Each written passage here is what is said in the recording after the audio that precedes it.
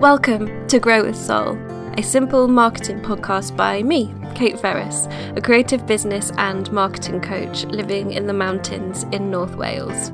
Grow with Soul is for creatives who either have their own business or who dream of having their own business and who want to grow slowly, sustainably and soulfully in their work and in their life. So welcome. I'm so glad you're here. Hello and welcome to episode 48 of Grow with Soul. Today I'm joined by Elise Blaha-Kripe, perhaps better known online as Elise Joy.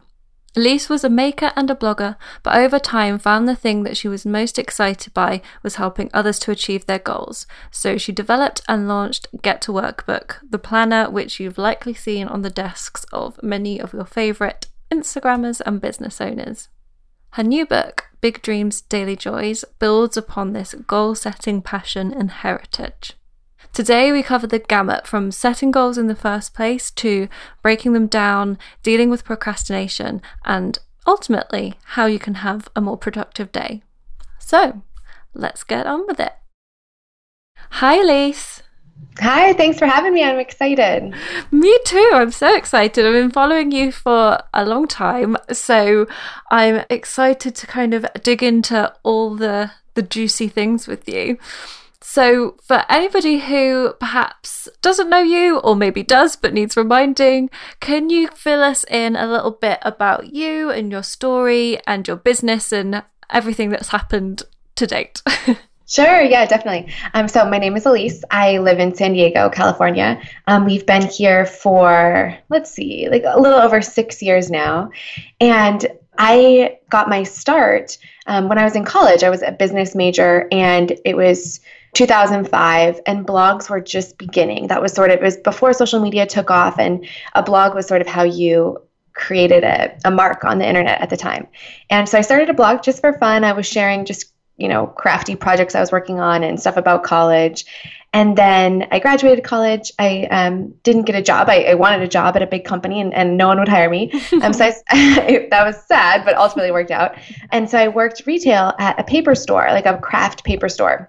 And it was great. I learned so much about customer service and making things and creativity. And I loved it. And kind of during that time, I started an Etsy shop and I was selling small little notebooks and letterpress prints and a lot of different paper products. And then my husband and I got married in 2010. And I told him, let me see if I can just kind of make working for myself work. Mm-hmm. So I quit my day job and tried to figure things out. I did a lot of different things. The whole time, I kept blogging.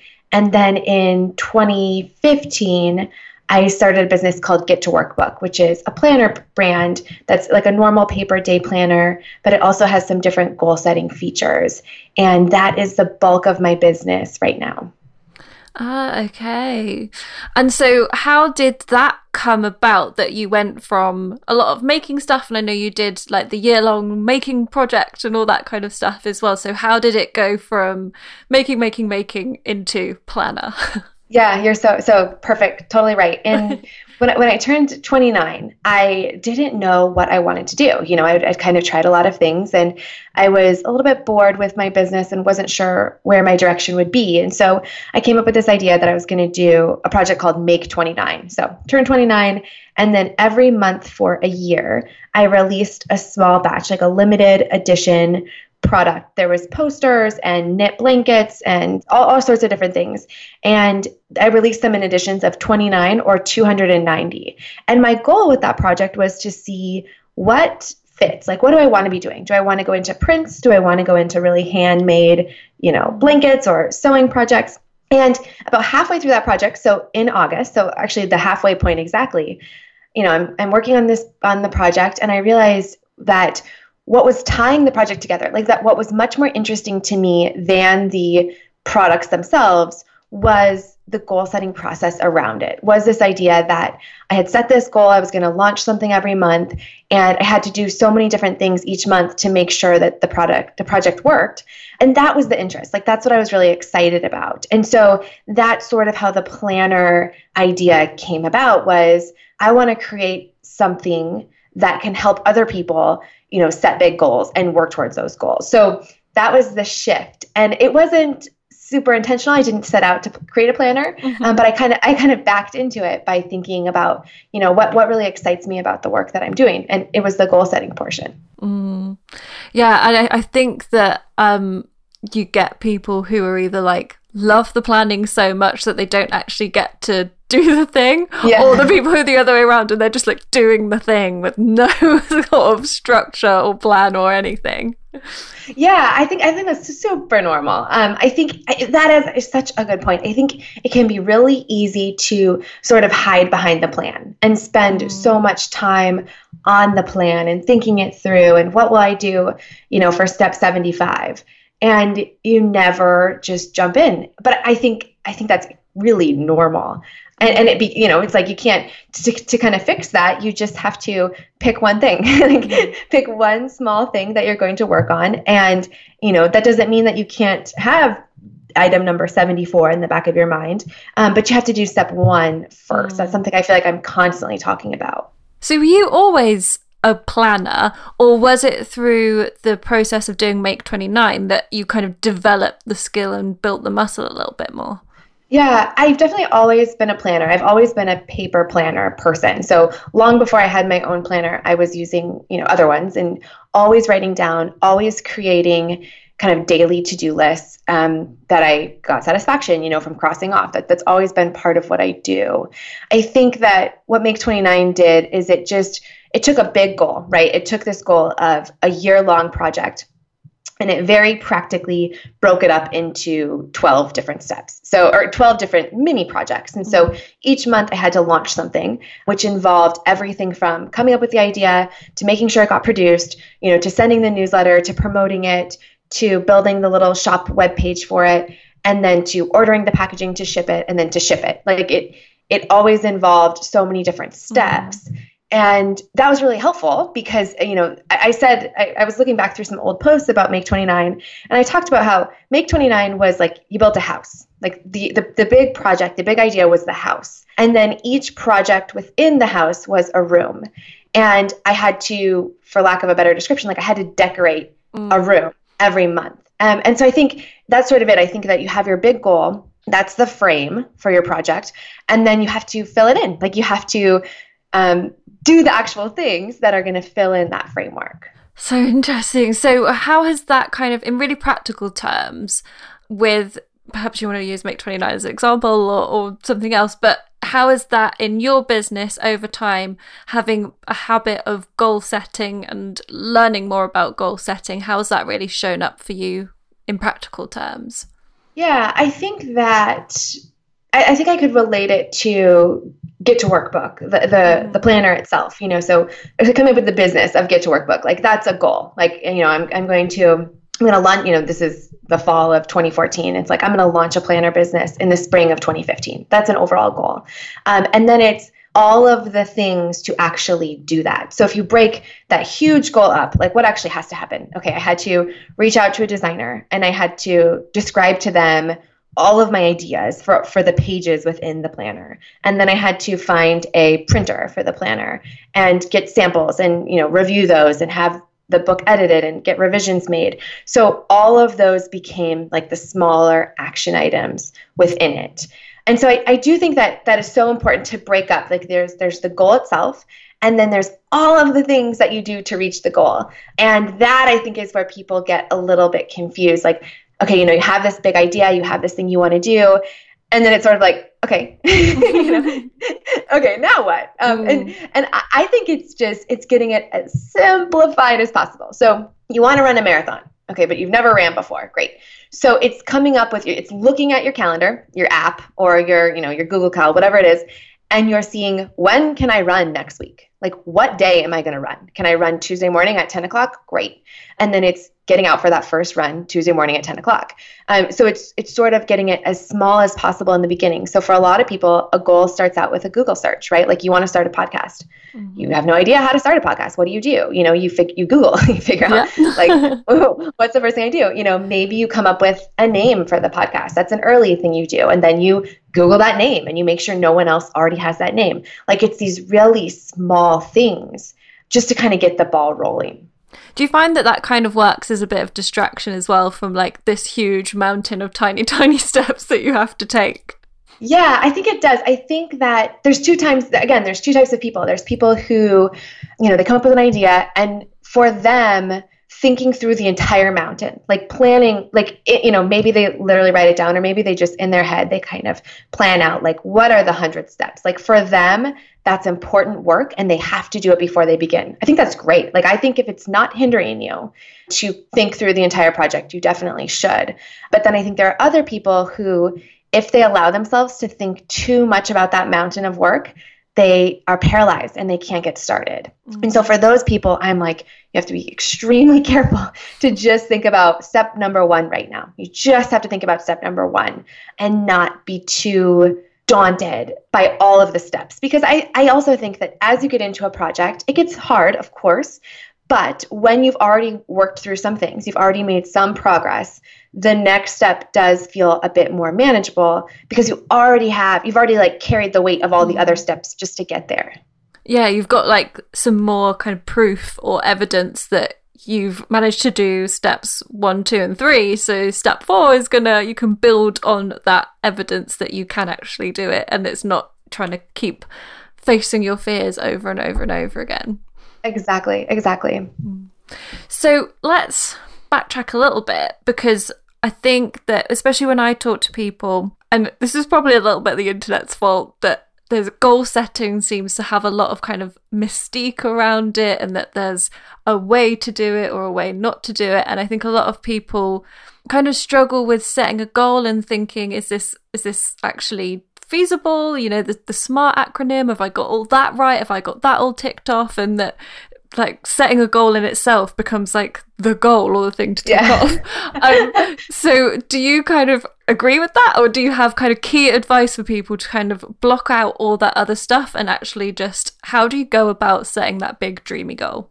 Yeah, definitely. So the SMART acronym that you just mentioned, I'm sure I have something very similar to that. I don't know exactly of the SMART one, but I always say that a good goal, right, is something that has a time frame. Like it has a very clear time frame, like a clear timeline of like what you're actually going to do.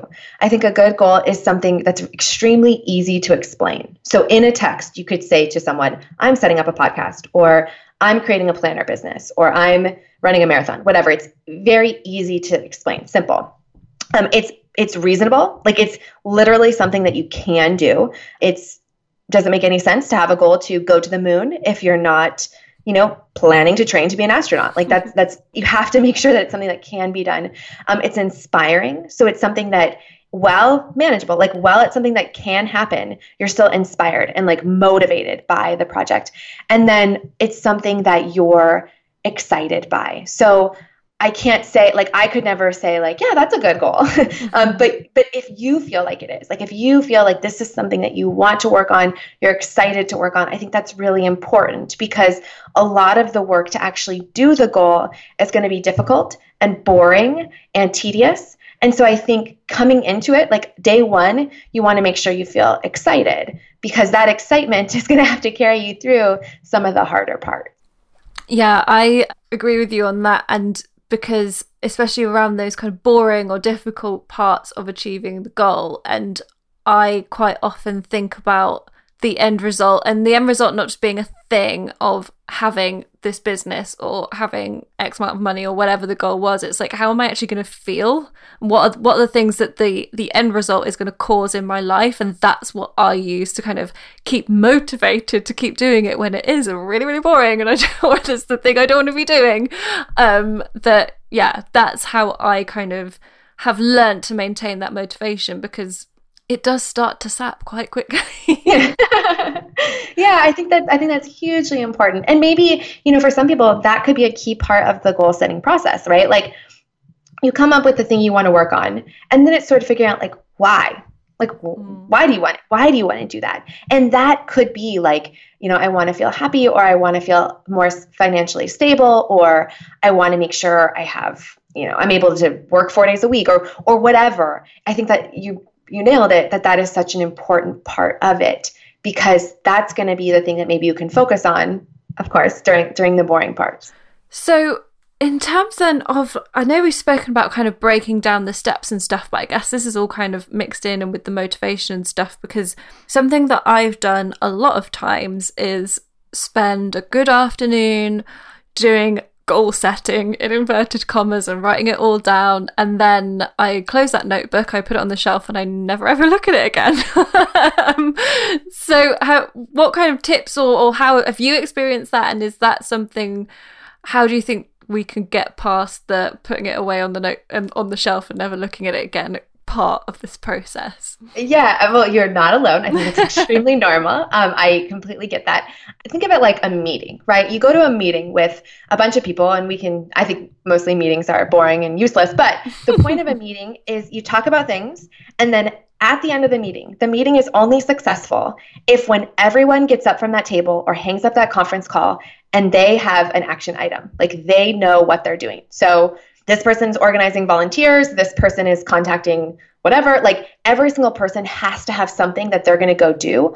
Otherwise, that meeting was just a half an hour or 45 minutes of useless. So I think that you sit down, you make your goals, or you write your goals, or, it's January 1st and you're really excited and you have these beautiful pens and it looks gorgeous. Before you close that book and put it on the shelf, you have to come up with something actual and practical that you're going to go do. And you don't have to do it that second, but decide, like, I'm going to do X on the point of, like, whatever I'm trying to do. I'm going to do this thing, and I'm going to do it by Saturday, or I'm going to do it by Tuesday, or whatever. And then you go out into the world with an actual plan of something to do. And you can take it a step further and say, like, once I do my thing, on Saturday for this goal, I'm going to take a peek again at my notebook, and I'm going to see, okay, what's the next thing I can do? I think too, the second thing I would say is if you have trouble getting out of your notebook and into the world, is maybe shrink the goals. So instead of coming up with 10 things that you want to do, January 1st or whenever you're feeling inspired, come up with just one thing, like one thing.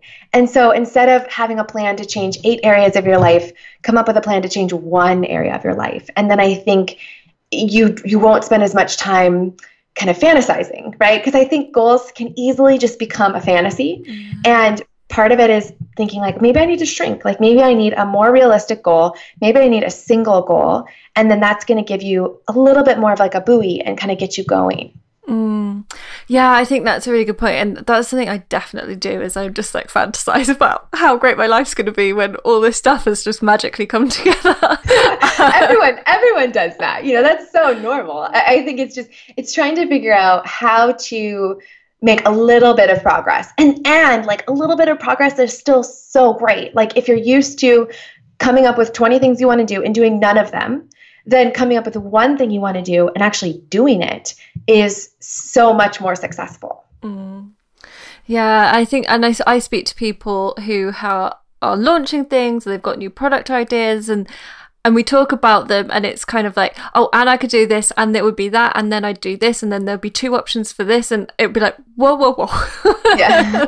Like, this is way too much than it needs to be. Let's pull it back down to the kind of minimum viable product here of what's the least this can be for it to go out into the world, and then you can develop it later and kind of keep some of it in your pocket for a second launch or a different product in the future. That I think that kind of minimizing it down, you'd have the big dreaming moment, and then it's part of that making sure your goal is realistic of, all right, let's bring this back down to earth a little bit, and what's the smallest thing that I can strive towards at this moment. Yeah, I think what you just said is the most motivating. I hope everyone hears that like loud.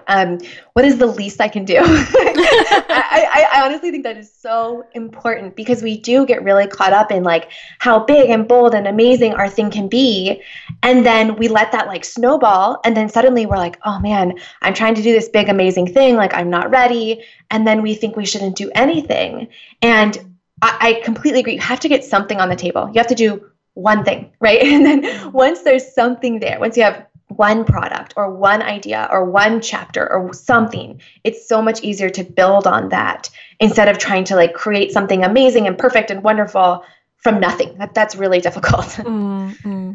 It's like they say about working out, isn't it? That we all kind of go, well, if I don't have an hour and a half, there's no point. Whereas actually like 15 minutes is going to do much better than no minutes. Yeah, exactly. Or like, 15 minutes, 3 times a week is probably better than, even if you got 1.5 hours once a week. Like, I think that the consistency is probably more important for sure. So let's kind of zoom in a little bit more around. So if we've set our big goal, it's manageable, we've reduced it down to the least it needs to be, and it's still a big goal, we're excited by it. How does that then translate into sort of day-to-day working on it? And I'm thinking about in terms of productivity, because I think productivity goes hand in hand in perfectionism quite a lot of the time. And so how do you come up against procrastinating and just not feeling like you're at your most productive, and what do you have around that? Yeah, I think that the first thing for the productive day, like building a productive day, is first it's being very honest about what your days look like. So it's knowing that, if you're a new mom or whatever, you're going through a major life transition and you're strapped extremely thin, it's being realistic that that's your situation. And so it's not trying to overly schedule. Like if you know that you have 20 free minutes a day and you're trying to pack into that, an hour of work, you're going to feel let down and disappointed, and you're going to feel like a failure. Mm-hmm. And so it's being extremely honest. Like, you have 20 minutes, maybe come up with a 10-minute project for that 20 minutes, because things always take longer than you think. And so part of it is just being honest about what you have to work with. It doesn't mean that you can't strive for better. Like, it doesn't mean that you can't strive for more free time, or you can't rearrange your work schedule to get something better. But today, this is what you have. And so be honest. And then the second part of that is thinking through your day and thinking about, if you work at a more traditional job, or, whatever your weeks look like, thinking about, when do you feel the most motivated? Like, is it in the morning? Is it right after lunch? Is it after you put your kids to bed? Like, where do you feel the most motivated and creative? And then don't do email during that time. Don't spend your most, where you feel like your most best hours. Don't spend that on routine, boring tasks. Spend that on exciting, funner, more fun things. And then with procrastination, again, I think it's something that's very normal. I think that usually it's around projects that we are scared of, or we don't know how they're going to work out, or we feel like they're going to be too difficult, or, we kind of set ourselves up mentally and we think this is going to be really hard. Like, for example, something for me is every quarter I have to file my sales taxes. So I have to, pay the state of California for all of the sales tax I collected that quarter. And I used to just dread it. It was this tedious process. I had to go find my number. I had to add up everything it was. I had to pay this money. And every quarter I would feel kind of almost anxious about doing this process. And finally I was like, what are you doing? And I kind of typed up these are the steps. This is exactly what you have to do. This is your sales number. So I didn't have to go hunting for this 13-digit number. And I took this project that I hated and I kind of just put light on it. And I was like, this isn't that big of a deal. You can do this. And that helped. That helped me just see it as a normal part of my work instead of this big intimidating thing. So I don't know if that even answers the question, but I think trying to do something to kind of figure out why you're struggling, pinpoint what the problem is, and then see what you can kind of do around that. Yeah, we do like to make monsters out of things, I think, and they become the things that we push down, and then but you're never going to get to the place without those things. And I think they go very hand in hand with productivity, because what you're saying about being honest about what you have to do. I went through quite a long phase, actually. This didn't click for a while, where I'd plan myself loads of stuff to do in the day, but forget all the routine stuff. I at some point would have to answer an email and eat, and none of that stuff kind of factored in. So when I started putting in inbox time and lunch times and things into my day-to-day, the actual project work that I was doing went down, but it meant that I wasn't always chasing that unfinished to-do list. Yeah, I think that's so important. And I think a lot of times just the chasing, like just that feeling of like I can't catch up, that is so discouraging and it bums us out, and then we really can't catch up because we're just down. And so a lot of times I do think, the being realistic or trimming down is part of the process ultimately to getting better, like is part of the process to potentially having more, because it's just you're being so much more realistic. What do you say to people, by the way, out of interest? Because this is something that I come up against a lot with people who have like their weekly to-do list or their daily to-do list, and there's like one thing that keeps being moved from to-do list to to-do list, and never actually gets done. What's your view on those things? I say don't. Like, you need to take it off your list. Because I think I think that it depends. Obviously, it depends on the thing. Like, you got to file the sales tax. So eventually, I think that those people are just going to file on the last day, or they're not, and they'll pay the fine, and that's fine. But I think for the stuff that is the stuff you're excited about, like the stuff that like legally you're not obligated to do, and you continue to just not do it. You need to take it off your list. It's just a hindrance. Every time you see that thing you're never going to do, you feel like a little jolt of like, ugh, you feel a little bit bad. You just kind of bum yourself out. And so I say, forget it. Don't do it, and move on to the things that you are actually doing. And that's hugely important. And then maybe when you're not seeing it on your list for 6 months and you're just kind of keep moving it, you're going to feel inspired or excited to try that thing again. Yeah, I agree. I always feel a bit like scared saying to people, just take it off. It is like, if it's not been done, it's not going to be done. And I do think that we have, especially if you're self-employed or even that you're running this as a side hustle or whatever, that we feel we're not allowed to give ourselves that permission to take it off our list. Like, there needs to be some invisible boss kind of come in and be like, oh no, that's all right, you don't have to do that. But I always find whenever I take something off my list for myself, it's like the biggest relief. It is. And I think, you nailed it. Like, your invisible boss isn't coming. But part of why we probably chose this work, or part of why we are doing this side hustle, is because we want to be our own boss, And so I guess, like, for people who are listening and you have that thing on your list right now, Katie and I are telling you, we're your boss and forget it. Yeah.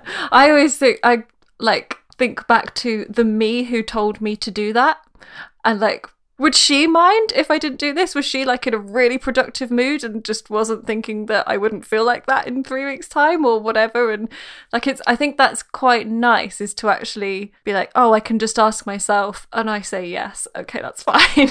Yeah. I love that. I think that's so true.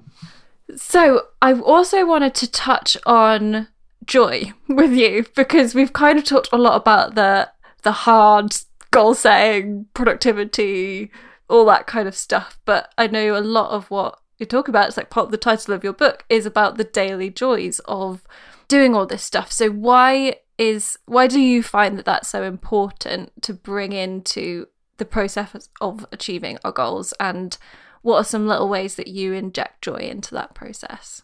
Yeah, I love this question. So I think that, if you're extremely prolific and successful, you finish things, let's say 100 times a year. Like, you're crazy successful. So 100 times a year, you finish something. So that means that there's 265 days where you didn't finish something. And my attitude is like, I want to enjoy those days. I want to enjoy the middle of a project as much as I enjoy the ending and the beginning. And of course, that doesn't mean that every single step or everything that I do is, joyful, because it's not. But it means that, like, I'm trying to make the process of the things I'm working on fun and enjoyable. So for like really like simple basic things, like I pack all of the planner orders myself. So I go to the warehouse, I literally do it myself, even though I'm the head of the business, I'm the only person at the business. I still do that. And people say, like, that's crazy. Like, why don't you hire someone? You could. And for me, it's, I turn on a podcast, I'm listening, I'm learning, or I'm listening to an audiobook, or I get to just kind of let my hands do the work and enjoy basically like just free time, like free, like thinking, listening, learning time through my headphones. So that's like like how I take a basic task and I make it something that I look forward to and I'm excited about. But as for just working on other projects, like how do I enjoy kind of the middle portion? Something that I really like to do is document the progress as it's happening. So on Instagram in particular, that's my favorite place to share things. I share a lot of in progress, or I share a lot of updates on how things are going. And for me, because I like to take photos and I like to kind of think through what I'm doing, that's really fun. And it gives me like mini successes within a bigger project. So it lets me see, I'm sewing something or I'm knitting something, and it lets me see the progress as I'm working on it. For me, those are two things where I feel like I'm able to enjoy kind of the more mundane or enjoy the middle as I'm going. But of course, like everyone is going to have something else, like there's something different that's going to make it joyful for you than would for me. Yeah, I really like that we do put so much on the end result and just the striving to the end result. But that's like, as you say, that's not most of your life. It's not.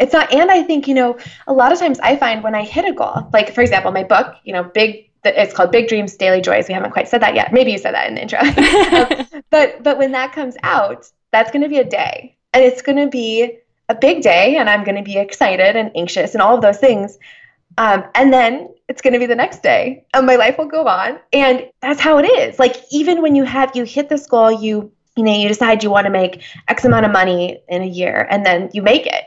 And then you still, like, the next day, it's like, okay, you're still you, and you still have to go about your normal life. And I think that's a good thing. Like, I think that if we only are trying to celebrate the mountaintops, we will spend so much time disappointed. So, yeah. Do you kind of think in terms of, like, actual celebrating the little tiny steps, I'm going to make an effort to consciously celebrate this, or is it much more about just weaving the joy in a little bit more subtly than that? Yeah, I think it's kind of both. It's not like I do like an actual celebration, like, like a big deal. Well, I know some people are like, okay, we're going for dinner. Yeah. No, I don't. That typically is not what I do. But I think that, I'm lucky that part of my job is just goal setting. Like, that part of my job is getting to work on fun, creative projects and sharing my process and showing what I'm doing. So my business is kind of odd, where part of what I get to do is just come up with something I want to work on and then do it.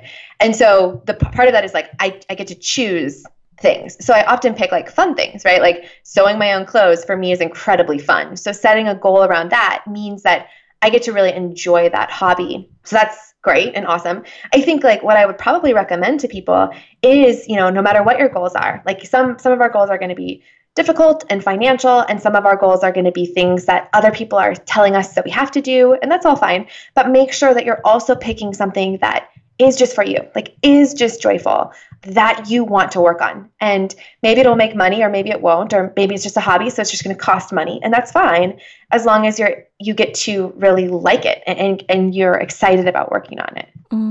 Yeah, I love that. I think we put so much on, like, yeah, where do you stand on the whole monetizing your hobby thing? Because you literally did it. Yeah, I do it. I constantly am doing it. I think that it's very normal to monetize your hobby, because if you really enjoy a hobby and you work hard on it, you're going to get good at it.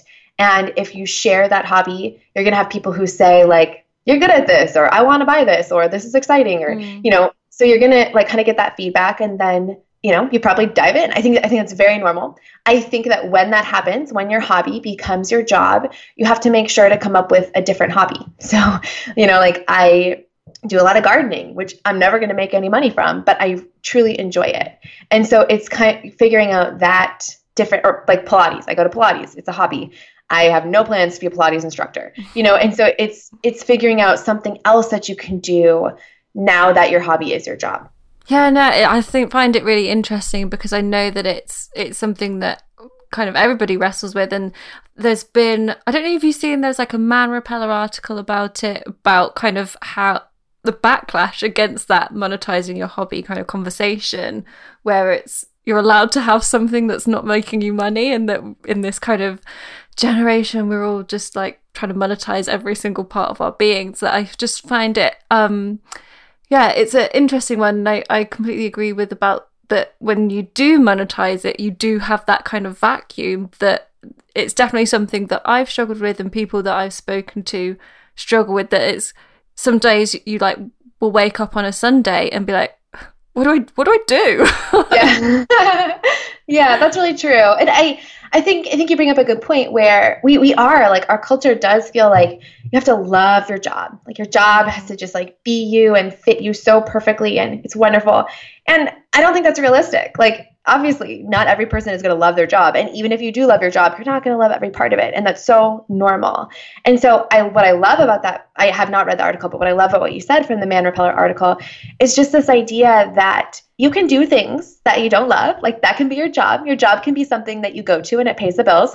And then you can have a really great life doing things that you just enjoy doing for no money. Like, I think that is so important, especially, and I'm part of this, like, I'm someone who has a creative job and I get to share it online, and that's fine. But I would never, like, I don't think that what I'm doing is any better than the person who goes to a job that pays them and they go home and then they do the things they love. Like, I think that's great. I think that person can be just as happy and successful, of course, you know? Yeah. Yeah. No, it's an interesting thing. I wonder whether it's going to be a conversation and a dynamic that starts to come up more and more over the kind of coming months and years as we start to navigate this cult of personality that everybody has the means in the palm of their hands to start a business if they want to. And now it's a choice that people are having to make far more quickly and often than it ever was in the past. Yeah, I think that's so right. And I think it's so much easier to build a brand out of like your life now. And I also think that it's so much easier for your day job to creep into your life, right? Like, because you have that thing in your phone, you can always get your work email. You can always hear from your boss. You can always hear from your customer or whatever, your client. And so I think that we feel like it has to blend. Like we feel like our work and our life has to just be one thing.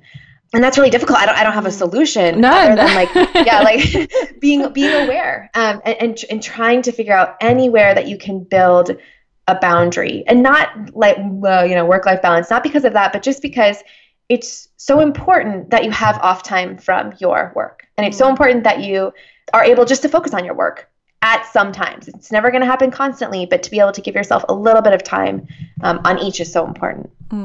Yeah, I wasn't expecting you to have the solution to that, but I think it's like a good thing to, because I know that a lot of people feel pressure around like being one thing or the other, and having the hobby box ticked and having the business box ticked and things like that. And I think, just to say we're all figuring it out and nobody knows the answer, so just find the thing that makes it feel doable for you.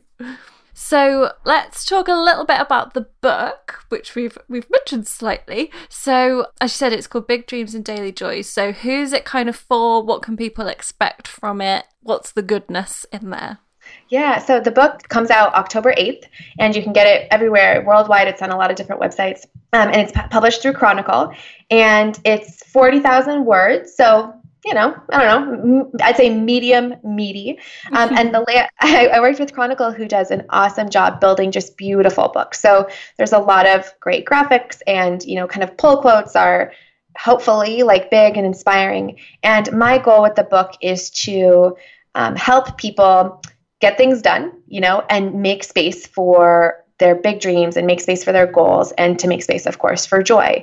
And so the first section of the book, I just kind of talk about goal setting in general, like an overview. The second part, we talk about how to kind of get your normal daily life under control. So that's the productivity. That's the, helping you feel a little bit more in control of the normal things that you have to do, so that in section 3, you can really make space for bigger things. I think a lot of times part of why we feel so overwhelmed is we want to try new things. We want to set goals, but we feel like we can't even keep up with what we're trying to do anyway. And so, of course, you have to get that in order. And so I'm not saying I'm going to solve everyone's time management, but I hope that what it provides is like some different tools and techniques and tips, of course, that people can try to feel like they're just a little bit more under control. And then they have space to dream bigger.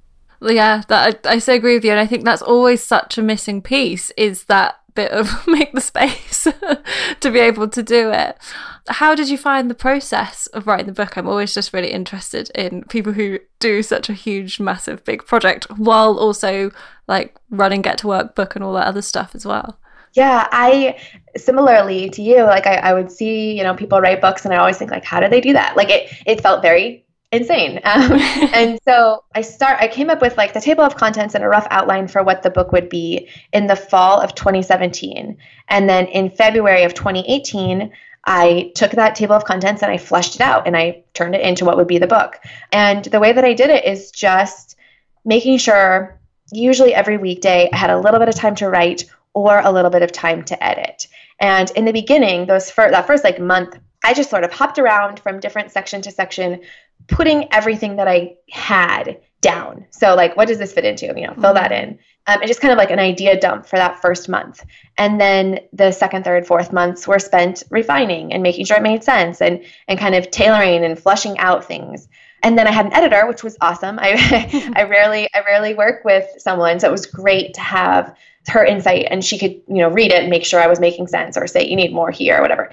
Yeah, so I loved it. I feel like I fit it in basically by having my Get to Work book is a big job, but it's seasonal. So I had like really busy times and then slow times, and the bulk of the book was written kind of during that slow time, which was great. Mm.